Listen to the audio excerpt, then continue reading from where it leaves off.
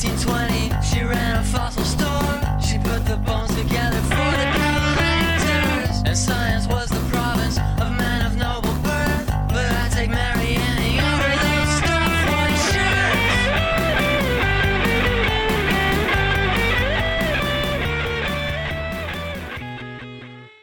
All right, welcome back to STEM Fatale, your Women in Science History podcast. I'm one of your co-hosts, Dr. Emlyn Gremlin.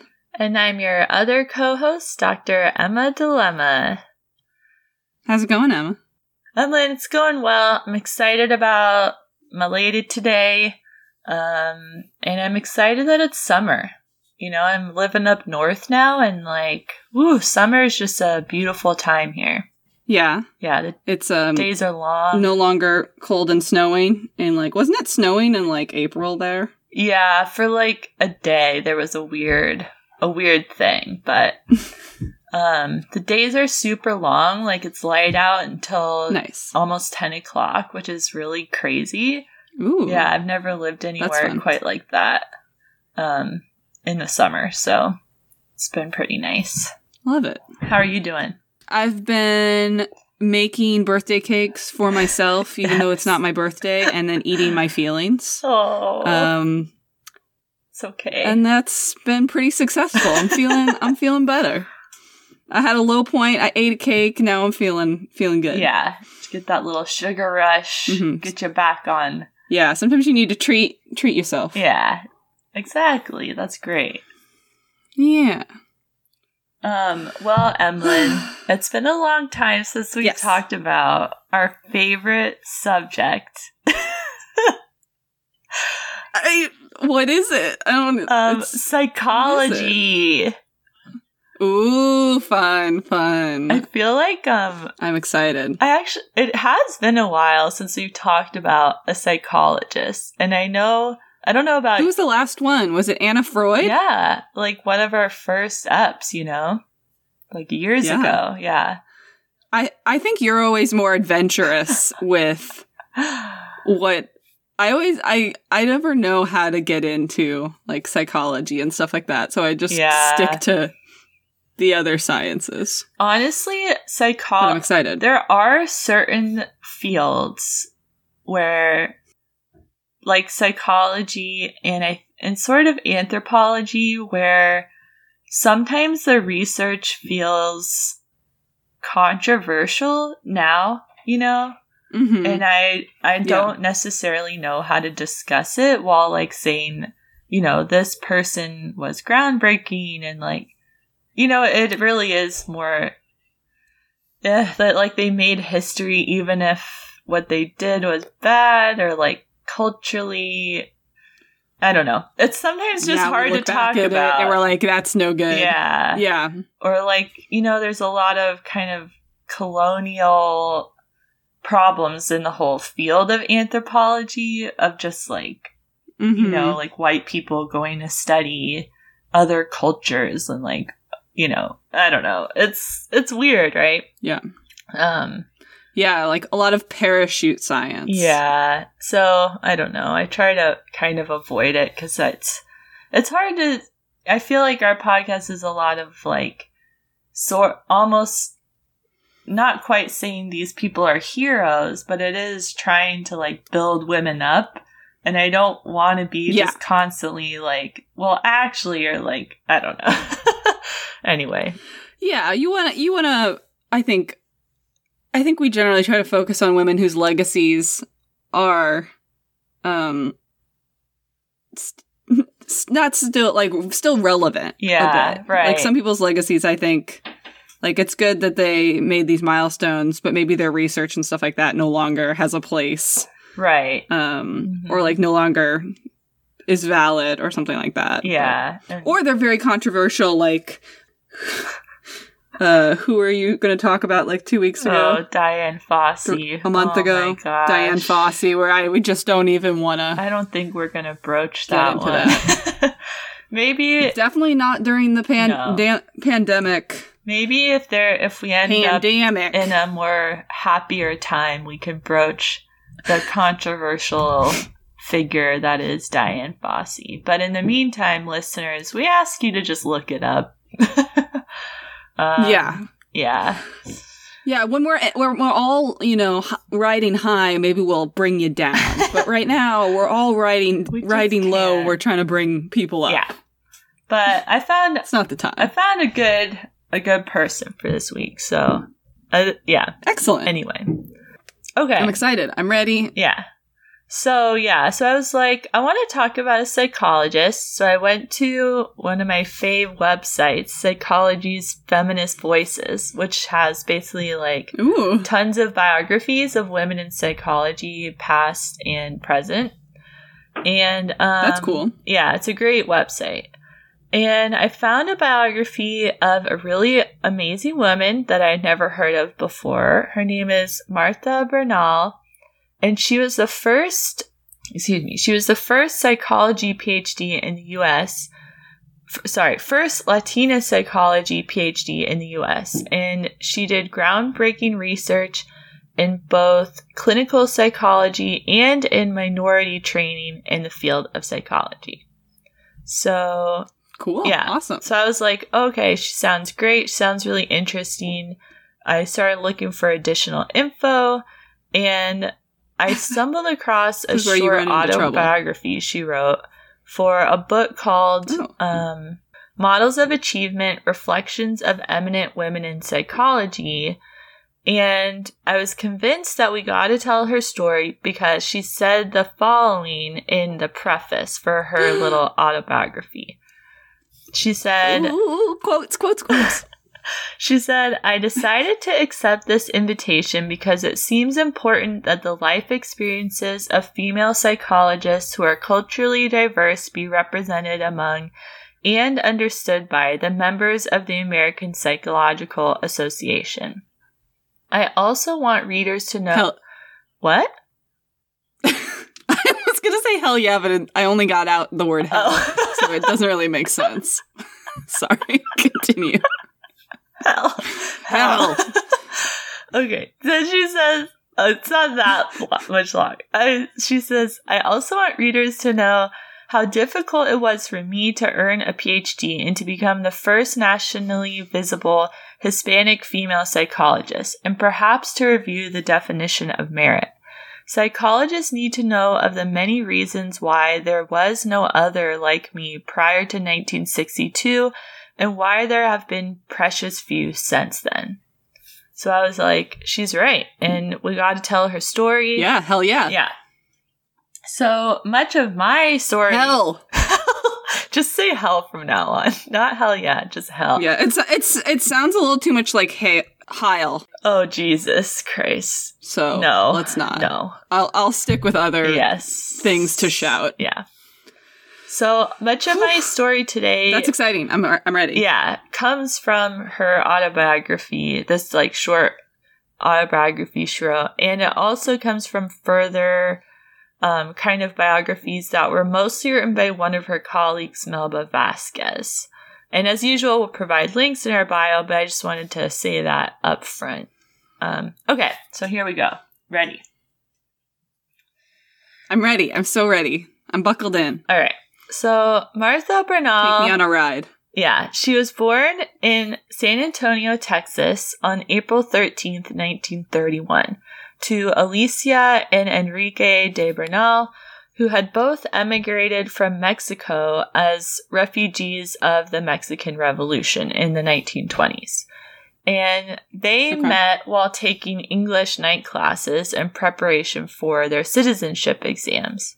Oh. She was raised in El Paso, Texas, a city on the border of Texas and Mexico, for anyone that doesn't know their American geography or Texas geography. And she lived in a community made up largely of Mexican Americans and their families. And she describes her family as following pretty traditional, conservative Mexican values, at least while she was young, where women were viewed as caretakers, wives, etc., while husbands go to work. Girls weren't allowed to go on dates without a chaperone. She says this is kind of the values that her family had. And she went to a school that had a mix of white American and Mexican American students, but she describes that experience as being essentially segregated. You know, not officially, but the Mexican American and white American students generally did not mix socially after a certain age. Yeah. In addition, she and other Spanish-speaking students were punished for speaking Spanish at all on school grounds. They were often treated by their teachers as inferior to the white American students, and she remembers being told not to pursue advanced courses or higher education.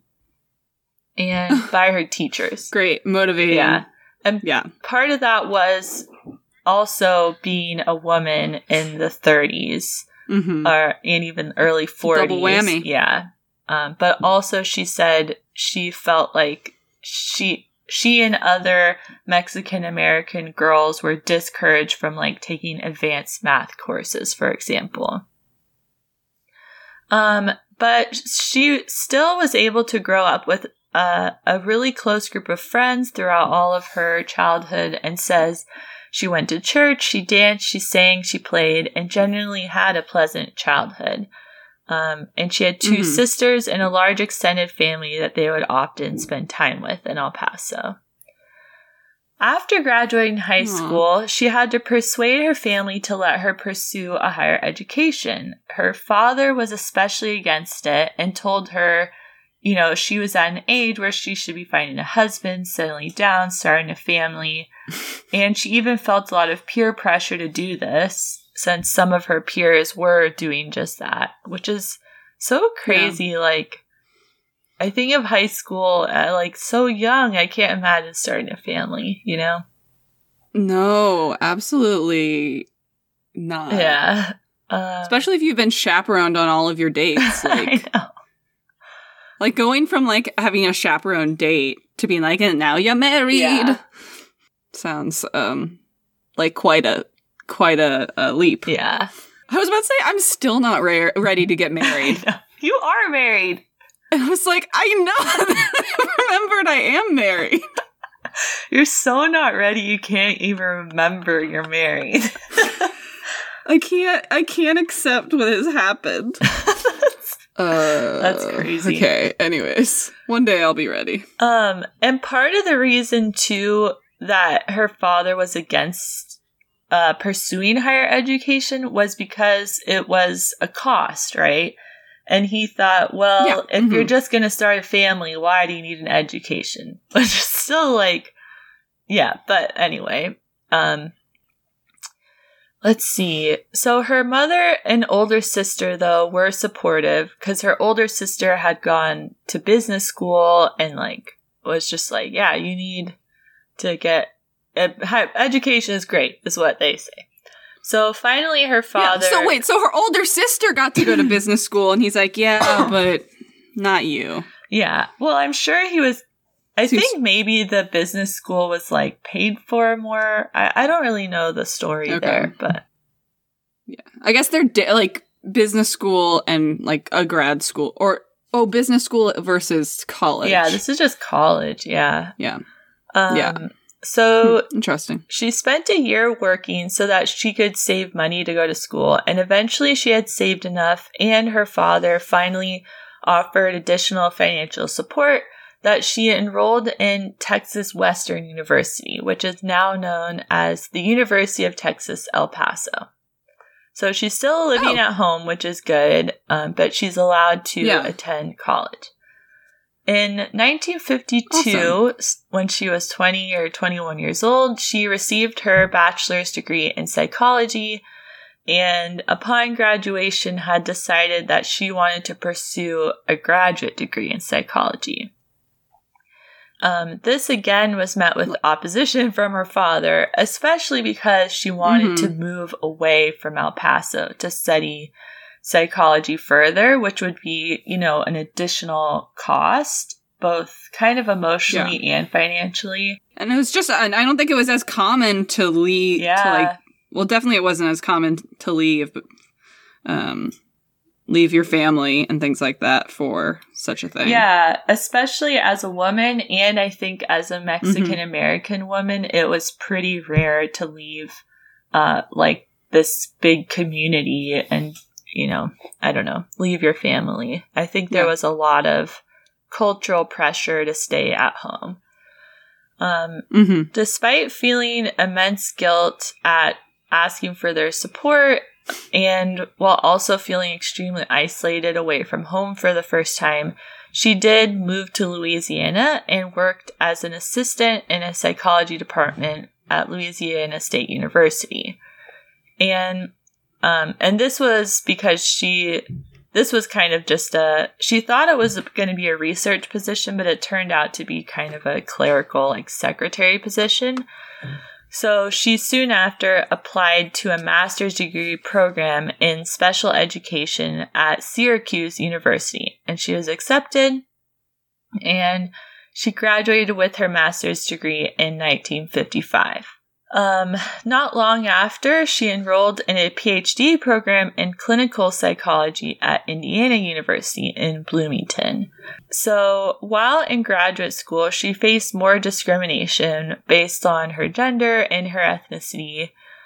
For example, I don't have a lot of examples, but she gave a few. She said, female students in her PhD program were not invited to work on projects with their advisors.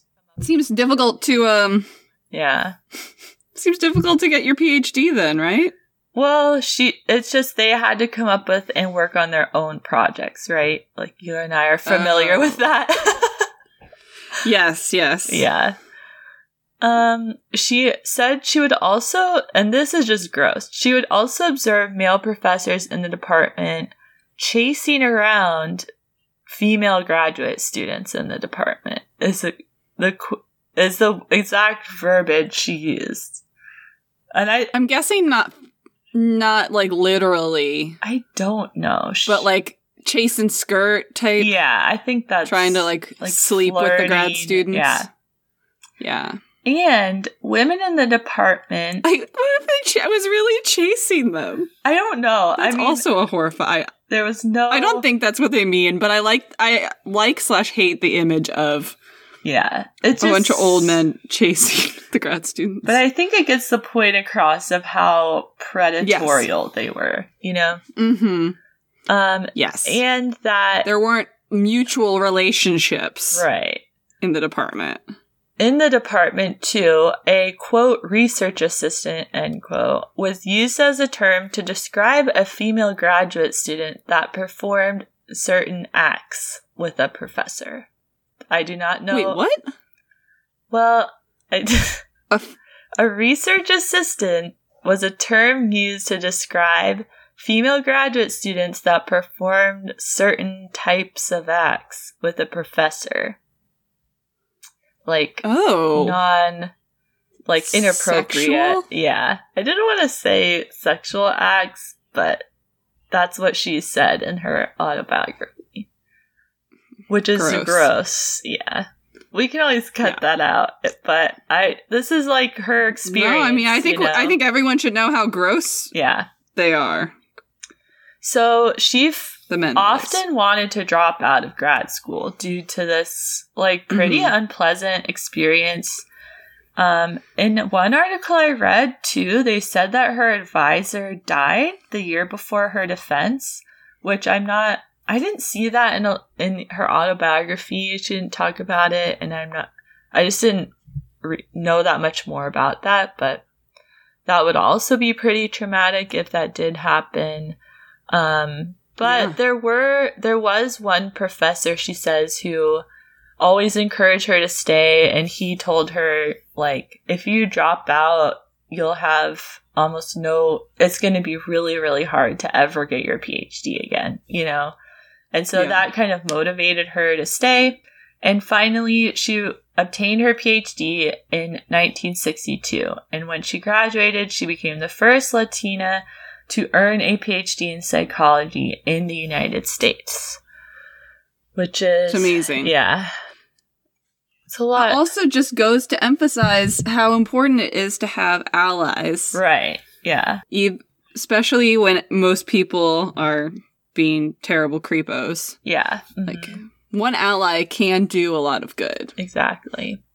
After graduating, things were not easy at first. So in applying for academic faculty jobs, she would literally receive letters back from departments saying, "We do not hire women." Which I like in the 60s. Thank you.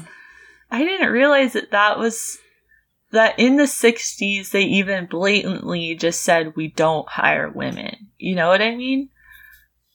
Yeah, no, that does seem late. To just have that policy, right? Like, that's a policy they have. It's not just an unspoken, "We don't hire women." They just told her, "We don't hire women."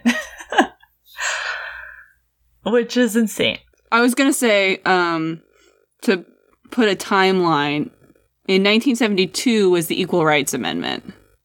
Yes.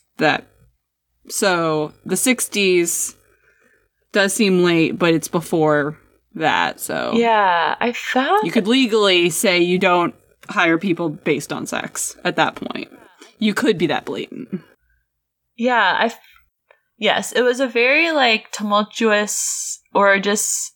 It was not tumultuous. It was a time of, like, great change, and a lot of different civil rights movements were occurring. Mm-hmm. You know, like women's rights, African American rights, like Latina rights. There were quite a few different movements going on during this time, as well as the Vietnam War. So it was it was pretty interesting time in history.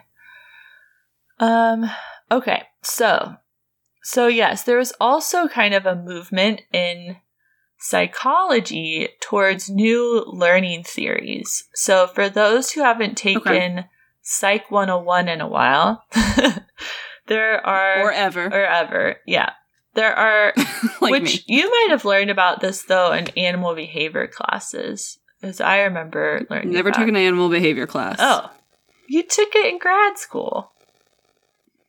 Or core. I guess. It's not so, called. yeah. And when you have a PhD in behavior and ecology... JK. Okay. There are a lot of things I don't know. Can I tell you more than 10 dinosaurs? No. Whatever. Don't do it. Okay. So there are 3 major categories of behavioral learning. There's classical conditioning, which is where it's like the classic, you ring a bell, the dog salivates because it's expecting food and you give it the food. So it's where you learn to associate something with a stimulus that isn't necessarily good or bad. Yeah. Okay. Yeah. And then there's observational learning, which is where you pick up new behaviors by watching another individual and imitating them. And then there's operant conditioning, which is when you learn or change behaviors based on either a reward or punishment of some kind. So there's the whole, the concepts of like positive reinforcement, negative reinforcement, positive punishment, negative punishment come from operant conditioning, which are probably phrases people have heard of. They're commonly used in pet training, Yeah. But they're also a way to describe learning and even how humans learn too. So Martha was essentially using these principles of operant conditioning to study whether autistic children could adjust their behavior. Though she mainly ended up using this approach to studying and treating children with conduct disorder, where conduct disorder is typically described as an ongoing pattern of aggression towards others and serious violations of rules and social norms at home, in school, and with peers. And that's how the CDC describes it. Yeah. Gotcha. So she was... so here's why this is sort of different. So Her research was groundbreaking for that time because she was in the first group of clinical psychologists to employ and research behavioral therapies based on these learning theories for treating children with behavioral disorders. So at the time... Instead of giving them drugs? Well, so that's one thing. But at the time, many psychologists still took the fully psychoanalytic, aka Freudian, approach to treatment, which we talked about in our episode with Anna Freud, where behavioral problems were attributed to kind of this innately bad ego, right? These suppressed feelings that you just have to and the treatment for that is just sitting in a room and talking about your feelings and dreams and analyzing the psyche, right? Yeah, analyzing your penis envy. Yes, or exactly. Whatnot. And so people were treating people were treating things like conduct disorder with this psychoanalytic approach, and it was not working. Well, it's now understood that both types of therapy have kind of a time and place, and treating different mental illnesses or aspects of mental illness. Psychoanalytic therapy was not effective for helping children with behavioral disorders learn new, less harmful, or socially acceptable ways of behaving. So for Marta, it was clear that certain bad or maladaptive behaviors were learned. And so she was like, we can help kids unlearn or change their behaviors through therapy based in learning theory, right? Yeah, that makes sense. Yeah. So let's see. She started researching, and beyond this, she started researching how to involve parents and other social agents in a child's life to help children learn new behaviors or change their behaviors. So her first idea was to teach parents to modify their own behavior, to modify how they parent, basically. Yeah. And to use behavioral modification techniques to help their children change their behavior. So, for example, in one study, she and her students observed parents with their children in different environments, like at home, at school, out and about, in public, and they would record these observations and carefully watch them back later, and even kind of develop new techniques for observing parents and children through this process. And then from these observations, they developed lesson plans to give to parents to use at home. So... Oh, interesting. Yeah. So for more kind of concrete example, I looked up one study to see really how they did this. And so they would measure, for instance, how a mother was responding to a child's outbursts or violent episodes. Did she ignore it? Did she spank the child? Or did she react in some other way? And they would kind of count the number of ways she responded to different types of behaviors. And then from kind of this observational data, they would sort of point out where the mother or father or whoever they were observing could change their behavior in order to change how the child behaves in certain scenarios. Okay. That makes sense. Yeah.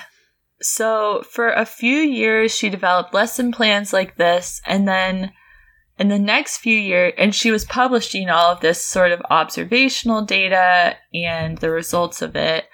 And then in the few years after that, she studied the effectiveness of plans like that by reviewing similar observational data, case studies, etc. And she found that despite initial success in specific case studies, parents were actually not that effective at changing their children's behavior over long periods of time. and that it was necessary to engage the child's larger social circle to see more effective change. Basically, just to involve multiple adults, teachers, a therapist, and parents all in helping to change how a child behaves. That makes sense. I mean, if you see your parents doing it one way, but everybody else is still doing it, like interacting with you or reinforcing bad behaviors, then you're not going to actually learn. Yeah. Or if you're going to get mixed messages. I even have a feeling that, like, you know, they're trying to change a parent's behavior where how often does the parent's behavior change permanently? You know what I mean? Yeah. Like, I could see that as being really difficult to change an adult's behavior. So, yeah, it's just really interesting early studies in these behavioral treatments. And they were met with quite a bit of resistance at the time, but behavioral therapy in general is widely used now, though I'm pretty sure it's changed quite a bit in what behavioral therapy actually looks like, since things like spanking were normal at that time and not viewed as harmful in the way that they are now. Yeah. So yeah, behavioral therapies have changed quite a bit, especially just given how much parenting and interactions with children have changed in the last 50 years. So, but it was interesting to see that she was able to play this kind of important role in our early understanding of behavioral therapies. Okay. So she's wrapping up these studies when she got a professor position at the University of Denver. And awesome. Yeah. And so in that time, she's, continuing some of these studies. In 1979, she took a sabbatical. And it was during this time that she shifted her entire research focus. So, ooh, I love a late-stage research-focused shift. Me too. So she began to read about Mexican-American history, sociology, politics, just everything, and realized in her readings that she had received an extremely whitewashed education in El Paso, Texas, that had... Oh, I am sure. Yeah, that had misled her not only about her ancestors' history, but also just about her own identity, essentially. So, and some of this is like, she's a psychologist, so you can kind of see the mental, like, she's kind of like analyzing herself a lot. She realized during this time that she had for so long internalized ideas that minorities were inferior, to the point where she recounts kind of meeting the first time she met other Mexican American psychologists, and she says that she was surprised that they were intelligent, which is pretty mind-blowing. Like, yeah. So she essentially realizes during the sabbatical, like, I have internalized feelings that my own ethnicity is inferior to white Anglo ethnicities. And she began to look into research on the psychology of minorities in America, and found that there was actually just almost no research to read about. So almost every study she had ever read, research cited, etc., was conducted on white American populations. So her whole understanding of mental health was based only on white people's mental health, on studies of white people's mental health, unless there were a few studies where the psychology of white Americans was compared to minorities. Yeah, like Mamie Phipps Clark. Right. White people were almost always described favorably, while minorities were described as psychologically, genetically, biologically, culturally inferior. So, which if you don't believe me, not you, Emily, but if any listeners don't believe me that this is what science looked like or even still looks like often today, you should definitely read Superior by Angela Saini, where she describes the history and like pseudoscientific underpinnings of race science. Okay. So this sabbatical was certainly life-changing for Martha. Her whole worldview changed, and with it, her research focus changed as well. And so in coming back from the sabbatical, she decided that she wanted to make a new field for herself, essentially, in minority mental health research. And this was very difficult at first. It was hard for her to receive any grants for the work she wanted to do. And she says that this is the first time in her career she felt like a failure, and that her imposter syndrome was quite strong during that time. Just kind of going through this whole identity crisis and feeling like an alien in this field. It was a rough few years. But she never gave up on her goal to make broad changes to the field of psychology. So she began researching and writing about how to adapt training in psychology to meet the needs of minority trainees. Okay. To start, she developed a survey distributed to psychologists in psychology departments that measured their preparedness to train minority trainees.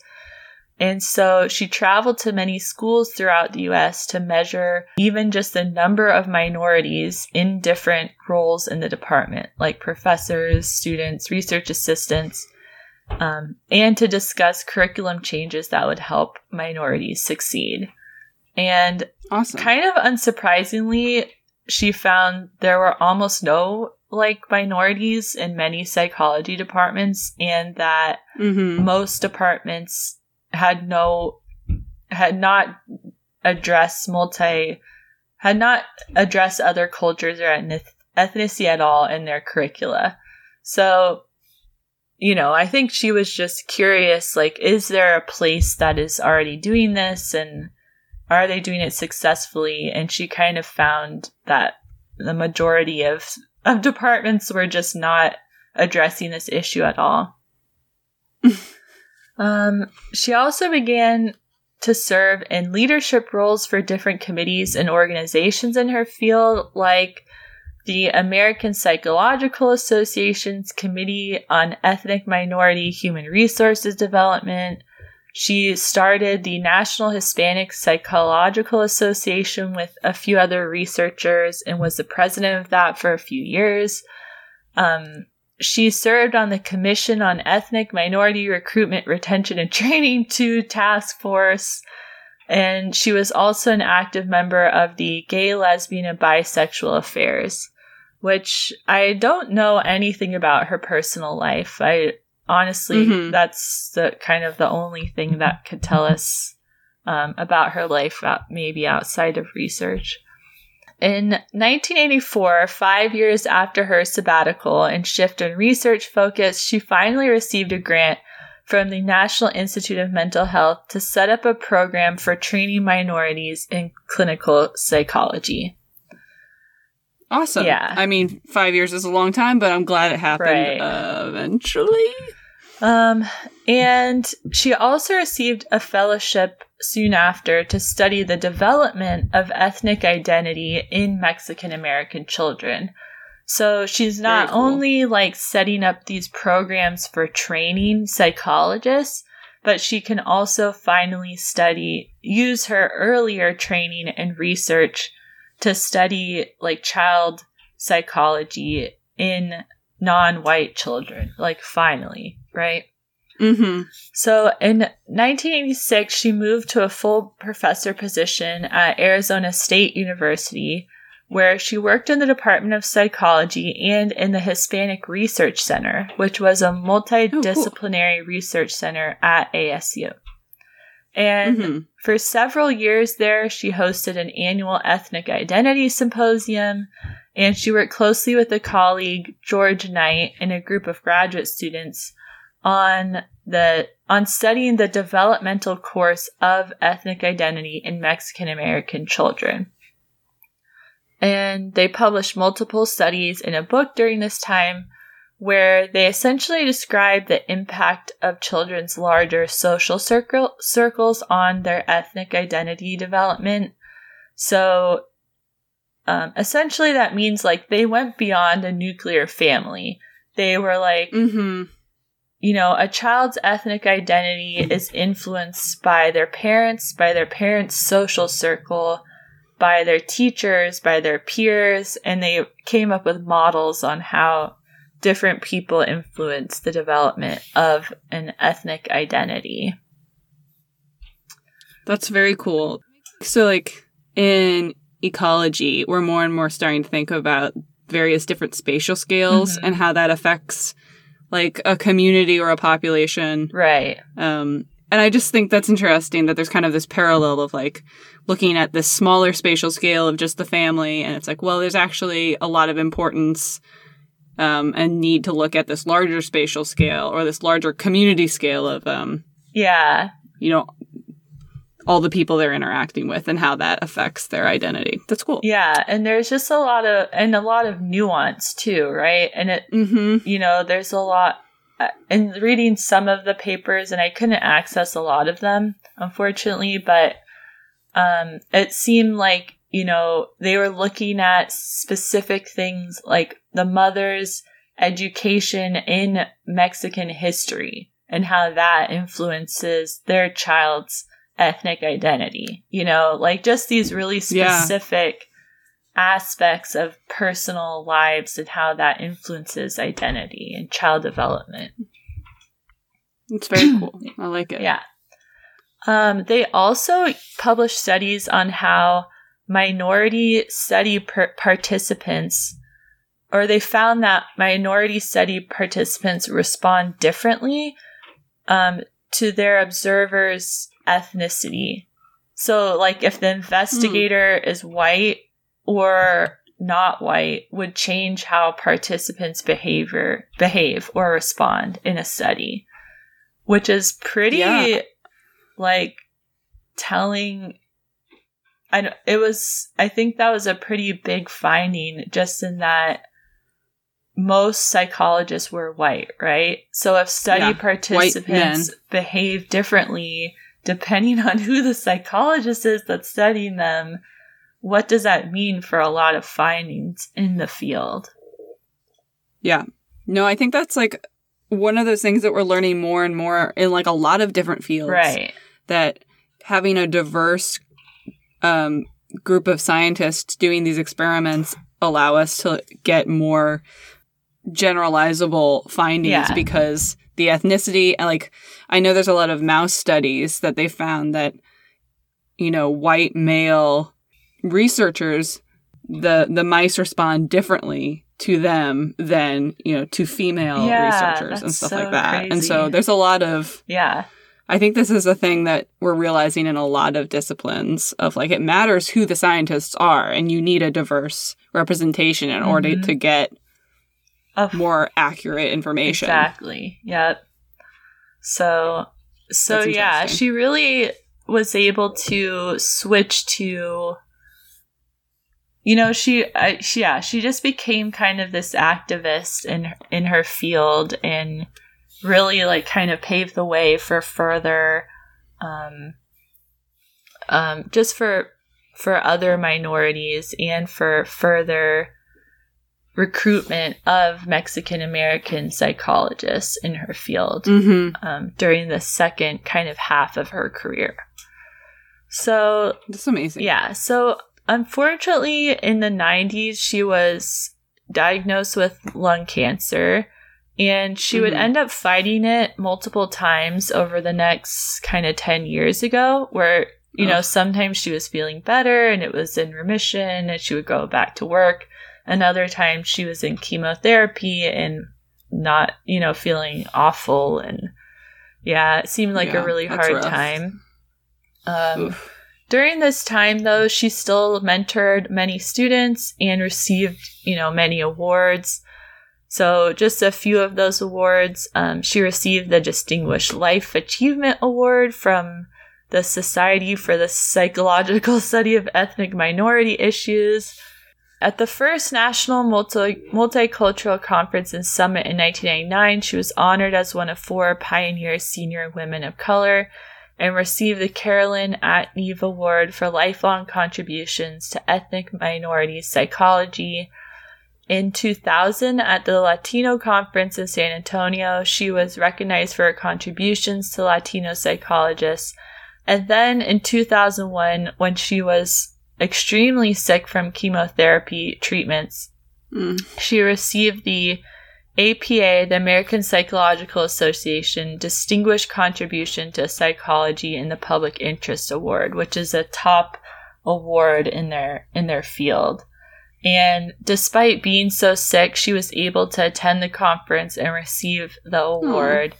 But she died not long after from lung cancer at the age of 70 in 2001. Ugh. Yeah. So it seems... So she is definitely recognized for her work in, especially for her later work, though I think her earlier work, gave her a solid ground in the field. Like, people respected her. Her later work really made her stand out to everybody. Yeah. So, I mean, it sucks. But I think you need to do it in that order where early on you're like doing really good science that maybe isn't... That's like maybe more mainstream or something like that. And then people trust you and like understand. And then you're like, and now I'm going to blow your mind with kind of doing this new thing. And you trust that I can do it. And that, that's awesome. And even still, though, it kind of sucks in a sense that like she had to spend so much time participating on a million committees to make like, you know what I mean? Like, she had to found all of these committees to try to get more minorities in psychology. She literally had to switch her research focus just to get more minorities in psychology and figure out how to change the field so that psychology wasn't for white people by white people, but we're all glad that she did it, at the end of the day. Okay, so that's the story of Martha Bernal. Amazing. I loved it. Yeah. That was really cool. Yeah. I don't think about psychology a lot, but... Yeah, I don't either. Everybody you've talked... Well, Anna Freud is a little strange, but... Oh, yeah. Never forget. But I think it's so important that we realize that we have to have diverse groups of people asking questions about diverse populations, or else we're going to get very, very skewed. Yeah, I think the book that you mentioned, Superior, both Superior and Inferior. Yeah. Oh, and there's another book that's like something about big data and how it's mostly... I'll have to figure... I'll put it in the show notes. Okay. But there's this book that I've been listening to when we were doing road trips that is all about how all of the data that, like, most of the big data that we have that we're making, like, public health decisions on, like, economic issues, infrastructure issues, it's all based on men. Ugh. And so... Right, I think I remember a lot of things are tailored to men, not to women. Like, things like, the size of cars and seats. So, like, they're less safe for women because they're made, like, the driver's seat is made based on, like, average male height and things like that. Well, like, there's also this call right now to get rid of facial recognition technology in policing because it was developed on white faces and misidentifies non-white people and specifically misidentifies Black people, right? Like, and it's just, yeah, you need diverse researchers, like, and studies on multiple different populations to get it right. Yeah. And people have this idea that, like, if you have an algorithm that's doing it, then somehow it's not going to give you, like, a biased, like, racist or sexist result. And, like, that's not true. If you have the data that you put into something is biased racially or sexually, you're going to get a biased output. Yep. Yeah. But yeah, I saw some of those, how wrong the facial recognition can get, where, like, it's clearly Obama that's just blurred. And then when they try to, like, clear it up, it's this, like, weird, creepy, like, white dude. Like, it's just so bad. It's really bad. Yeah. It's not funny, but the images are funny. The situation is very serious. Yeah. Mm-hmm. All right, you've revved me up. Okay, cool. Got me all revved up. Okay. But that's good. It's good. It's good to be angry. Yeah, it's motivational.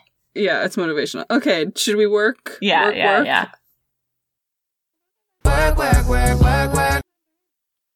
All right. Welcome back. This is our Women Who Work section, where we give shout-outs to badass ladies making history today. Woo-hoo. And this is kind of like not quite a Women Who Work, but it was something that I wanted to, like, it's today celebrating women, yesterday. Huh? Anyways, I'll just tell you what it is instead of trying to make a tagline for it. So, my shout out this week. So this week, NASA announced that the agency's headquarters in Washington, D.C. is going to be named after Mary Jackson.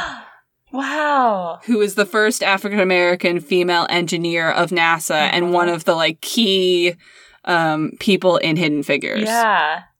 The book. Wow. So, yeah. So I thought it was just very timely. She's one of the 3 women highlighted in the book Hidden Figures, along with Katherine Johnson, who we talked about last week, and Dorothy Vaughan, who we'll have to talk about both Dorothy Vaughan and Mary Jackson in some future episodes. Of course. Yeah. Mary Jackson was played in the movie by Janelle Monáe. You know, that's pretty great. Yeah. So that's the biggest achievement of her lifetime.